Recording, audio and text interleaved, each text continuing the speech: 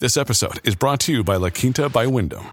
Your work can take you all over the place, like Texas. You've never been, but it's going to be great because you're staying at La Quinta by Wyndham. Their free Bright Side breakfast will give you energy for the day ahead. And after, you can unwind using their free high-speed Wi-Fi. Tonight, La Quinta. Tomorrow, you shine. Book your stay today at LQ.com.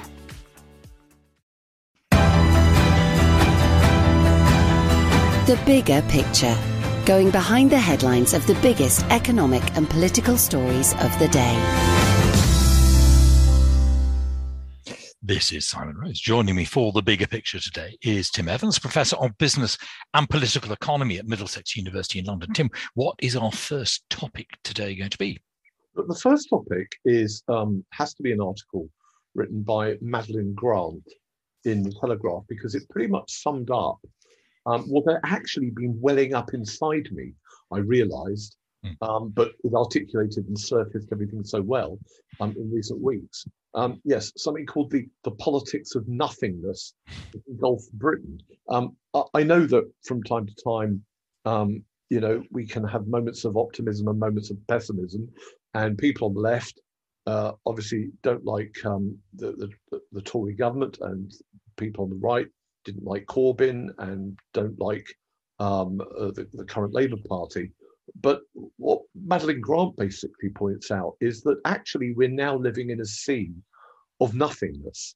That there are very few in British politics, left, right, up or down, who are seemingly principled, who have a coherent sense of direction, who have clear and articulate policies. Where is this government going? I've no idea. What does the Labour Party today? Yeah, well, exactly. What does the Labour Party stand for today? No idea. What's everyone's ideological direction? I mean, at least in the past with Margaret Thatcher, you knew where you were, or as a diplomat. Yes. Famously said once, well, with her, you normally stand in the corner of the room. But, Yes. With Tony Blair, you understood what the deal was. It was kind of robust on defence, fairly free market economy, but a fair degree of money for the NHS and social justice. Now we're faced with an entire political class that seems to vacillate and literally is very difficult to decode. What do they stand for? Increasingly, it's difficult to know. Yes. Rather depressing. I mean, to some extent, like you reading the piece, you sort of felt, yes, you've got it exactly, but that doesn't make it any less depressing. It doesn't. And I wonder if that, in a sense, we're asking too much of our politicians, that many of the current politicians and the leadership, be it in the government or in the opposition, these are people who have been involved in politics, enthused by it, interested in it for decades, and they would have come into politics with all kinds of principles and ideological baggage, a baggage that has had to sustain them on the intellectual journey of their adult and professional lives. But in some ways, lots of that old baggage, I think, no longer suffices. I mean, a lot of the modern debate in politics, are you free market? Are you market liberal? Do you believe in more nationalisation or privatisation, higher or lower taxes? When you've got a state that is hovering around the cultural peak of Laffer curve and is roughly taking 40% of GDP through taxation, arguing over a penny more or a penny less isn't exactly, that exciting. Another billion or so for the NHS, will it make a difference? Won't it? Has anyone got the guts to make substantive reform? Do the electorate want that? Probably not. So it seems to me that we're in this malaise, not because the politicians are wicked or terrible, but it's more surely that they're a product of almost an era coming to an end. They're corks that are bobbing on the tide of this history. Yes. and they can't control the moon of that tide. I'm reminded that in the 1830s and 1840s, one of the big issues in British politics, because British politics even at that point was so infused with that age's sense of morality and questions of religion. One of the febrile topics of the day was, how do vicars and rectors dress?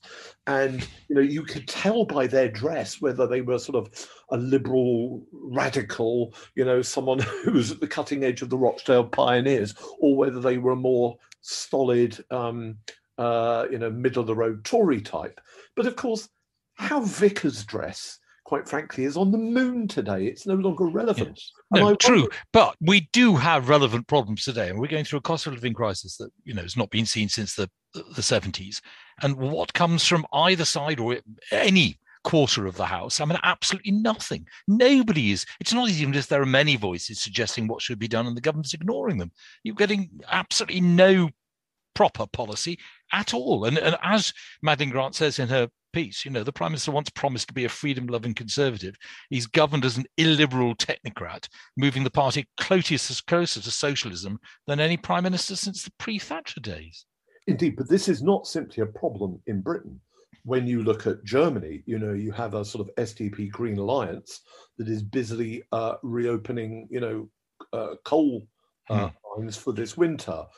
In France, Parliament... Yes, so they're doing something. Well, but in France, politics is polarised to the left and the right. The point is that we're living in a weird age where the mandate upon which politicians are elected often does not suffice. And when they do something, like the reversal that we just mentioned in Germany, yes, they're reacting, but will it make a really great or substantial difference? Will it win votes? Is it going to be really popular? And will it make a substantial difference? And my feeling is that sense of excitement about politics, the sense that politics can make a meaningful difference, that somehow that is draining away in a way that I have never seen in my 56 years, certainly. But it is depressing, surely, isn't it? There are very serious problems that need to be tackled. This piece is basically saying that news outlets and indeed the public no longer have the ability to think far ahead. So what's the point in politicians trying to plan for the future and solve the big problems? It's much easier just to come out with some sort of declaration about something you can do now, and knowing that nobody's going to actually hold them to account because nobody remembers what they said a week ago.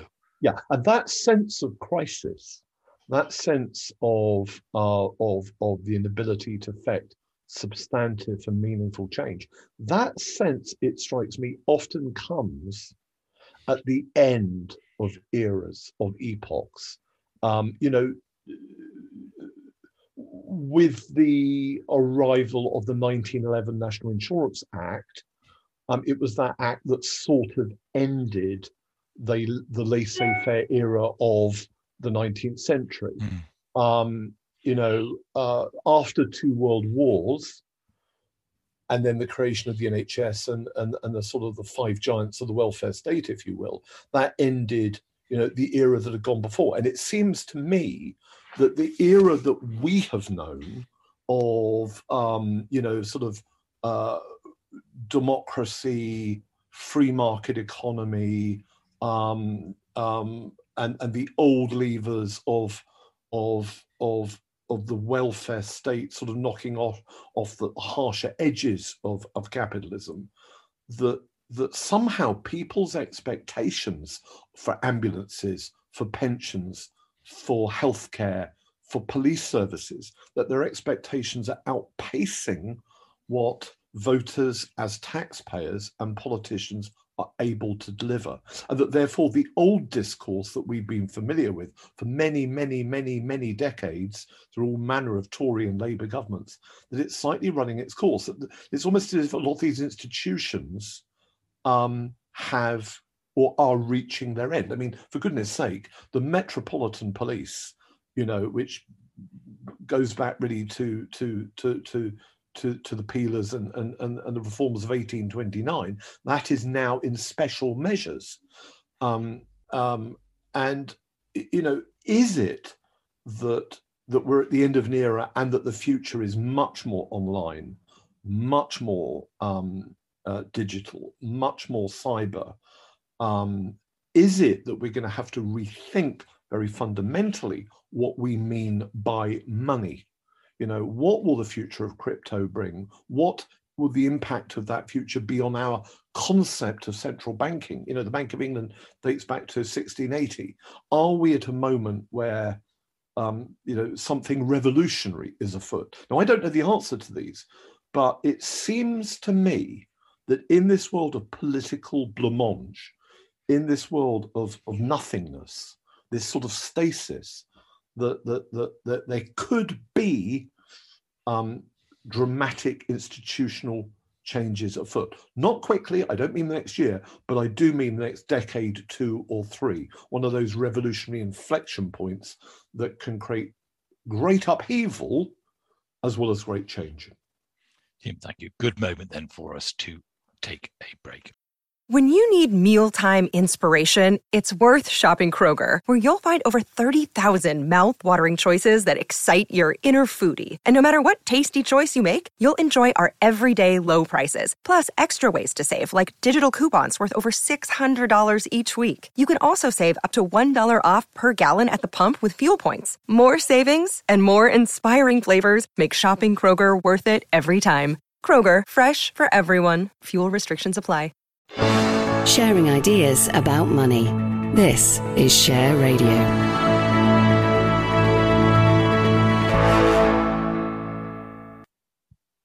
This is Simon Rose. You're listening to The Bigger Picture on Share Radio, where I'm in conversation with Tim Evans, Professor at Middlesex University in London. Tim, what's our second topic, please? A really good article in an opinion piece in The Guardian that was called "Children Aren't the Future. Where have all the young climate activists gone?" And I found this article fascinating because, again, it was a question that had been sort of surfacing in my mind in recent weeks. My daughter, who is 16, came home from school. I think it was 2018 or 2019, and there'd been a debate in school, as there often is, about the climate, and that a friend had said, a committed climate activist friend had said that she believed that the world only had 11 months left to deal with global warming. And we debated it. And I said, well, I'm not a scientist, I'm not able to judge, but I thought that the prospect of us only having 11 months to turn things around was fairly stark. And as often happens, the months and then the years went by. COVID came about, then the war with Ukraine, and for some time I think we forgot, that conversation that had started in school. Well, this article in The Guardian, as I say, it's called "Children Aren't the Future. Where have all the young climate activists gone?" is really, really interesting because it points out in some detail that between 2016 and 2020, lots and lots of young people, lots of school children were a really potent force at the center of Britain's climate movement. There were youth strikes. In the US, there was a thing called the Sunrise Movement. There were teenagers like Vanessa Nakate and Greta Thunberg, who were, in Time magazine, and Greta Thunberg was Person of the Year in 2019. Yes. This was the moment that saw the rise of Extinction Rebellion. This was a powerful force, and it was the first time for a long time that lots of school children had been involved. Those of us old enough to remember that there was something similar with the peace movement in the first half of the 1980s. Lots and lots of young people. There was something called the National Union of School Students, I think, at the time. They were heavily involved. But the campaign for nuclear disarmament, that fear and that horror of nuclear war, ran riot in British schools, particularly secondary schools. So what's really odd in the world we inhabit now is how, following COVID and following indeed the war with Ukraine, things have gone relatively quiet. And at the moment, it seems that the child activism, if you will, has taken a bit of a back burner. Now, of course, there were politicians back in 2016, 2018, and adults and political movements that were quite happy to co-opt and capitalize on these children. But boy, have things gone quiet at the moment. And in fact, to test the waters, I asked my daughter a little while ago, what had happened to that view that the world was going to reach a tipping point 11 months down the line. Was it still being discussed at school? And she sort of shook her head, and the answer was no, it's not. And then I said, what are the big issues now? And well, she wasn't really sure. There was nothing in her face, as it were, nothing in your face about what was going on. And it's just odd how you get these sort of this sine wave, these great moments where these movements cascade and become very powerful, but then the wave dies away. And I think at the moment we're in a very much in a trough where things are comparatively quiet. So my question is, I wonder what the next thing will be. Yes, the piece talks quite a lot about youth washing, which I confess was a phrase I hadn't heard of before, but basically the idea that world leaders, companies sort of get these youngsters to talk to them, but don't necessarily pay them actually much attention. They'll give them a platform, but they won't necessarily amend their behavior in any way. Indeed. One of the really interesting things in political sociology is the way that an awful lot of people who have an allegiance to a political movement, it could be the Labour movement, it could be the Labour Party, it could be the Conservative Party, you might be a Methodist and also a voter for the Liberal Democrats. An awful lot of those worldviews are formed within individuals, or indeed in families, in key moments of youth. You'll find, for example, that an awful lot of families who have said, oh, we always vote Labour. If you actually go back through the family history, you'll find that something triggered that family tradition, a sort of an inflection point, something like the 1904-05 Dockers strike. Or you'll find for a lot of slightly younger voters, you'll find that I don't know, let's say people now in their 50s, 60s, that somehow the inflation or the winter of discontent in the late 70s triggered them to be conservatives. This works for all sides.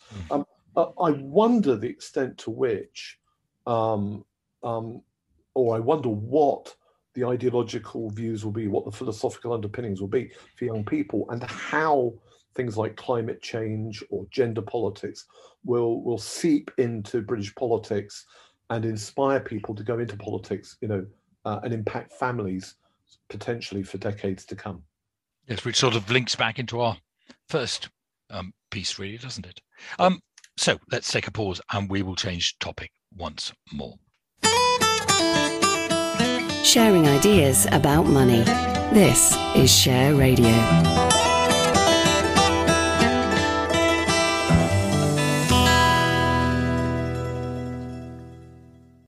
This is Simon Rose. You're listening to The Bigger Picture on Share Radio, where I'm talking to Tim Evans, Professor at Middlesex University. And Tim, our third and final topic, please.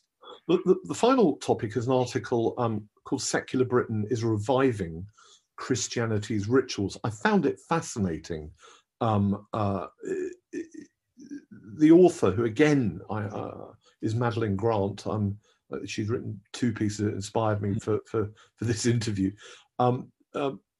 Basically, what she argues is that World Refrigeration Day, Rat Catchers Day, Day of the Armed Forces of Azerbaijan, International Women's Day, all the days that are increasingly, it seems to me, celebrated in this country and other countries around the world, that in a strange way, they fill a void that has come about sort of in the vacuum of ever more rationalistic and secular societies. I think it was that great sociologist Max Weber who 100 years ago argued that science and rationality was not only making the world more intelligible and the universe more intelligible to human reason, but that basically it was disenchanting the world, that the world was no longer the magical world of superstition and enchantment, that the world was becoming knowable, and that it's in that sort of vacuum of faith and belief that humans will seek new forms of meaning. Now, Weber was arguing that in the late Edwardian period and through the 1920s, and here we are today with an ever greater calendar of days or months. You know, I mean, I'm just looking up today. I mean, these are very American skewed, but it is Worldwide Knit in Public Day, National Meteor Watch Day, and one you wouldn't think was necessary, Social Media Day. Quite how you celebrate that, presumably on social media.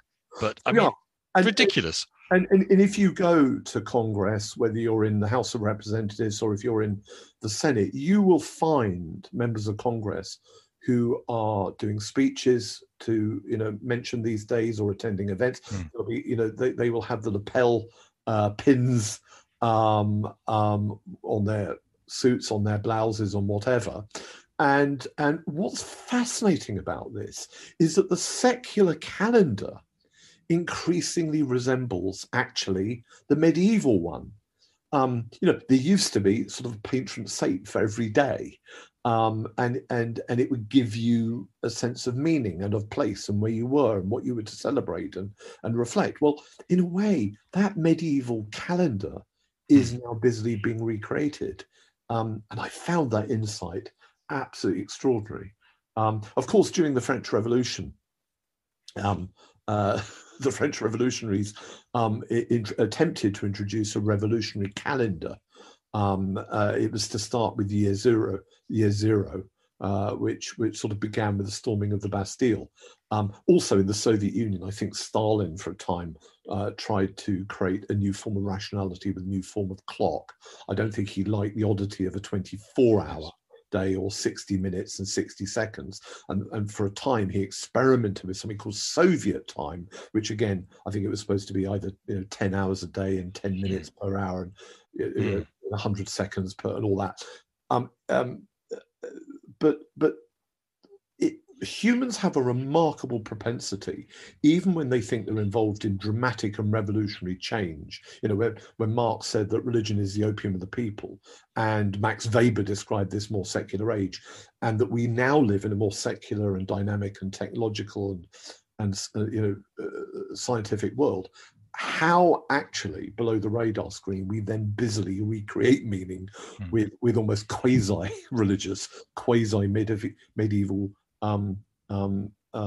days, and boy, if you don't celebrate the days and some of the activities that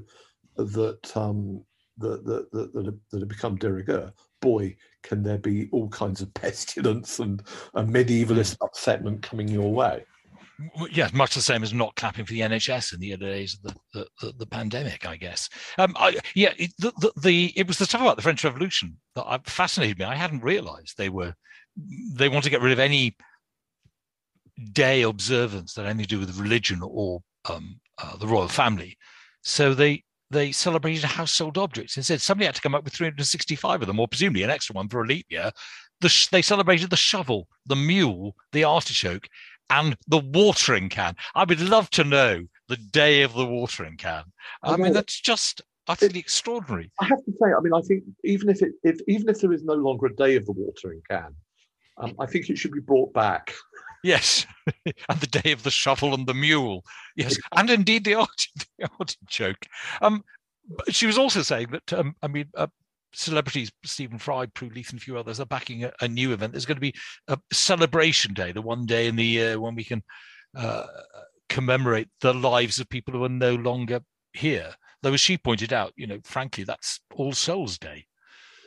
Indeed, but it is, in a more secular and dare I say, humanist wrapping. I believe that Stephen Fry is a great believer in humanism, and of course, what that's about is it's not arguing that you die and you live forever, and you're redeemed in heaven, or that you meet God. No, the argument is that your work is left behind, your memory in the minds of those who remember you and who loved you, left behind, etc., and that in that secular sense, your life is to be celebrated. So I think there is a qualitative difference, but ultimately, yes, it's about us trying to find meaning and remembrance and days of celebration, which would not be unfamiliar, let's put it like that,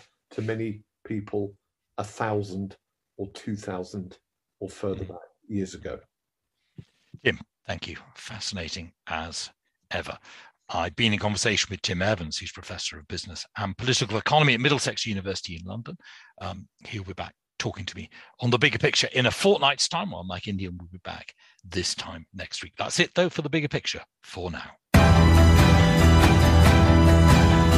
The Bigger Picture, going behind the headlines of the biggest economic and political stories of the day.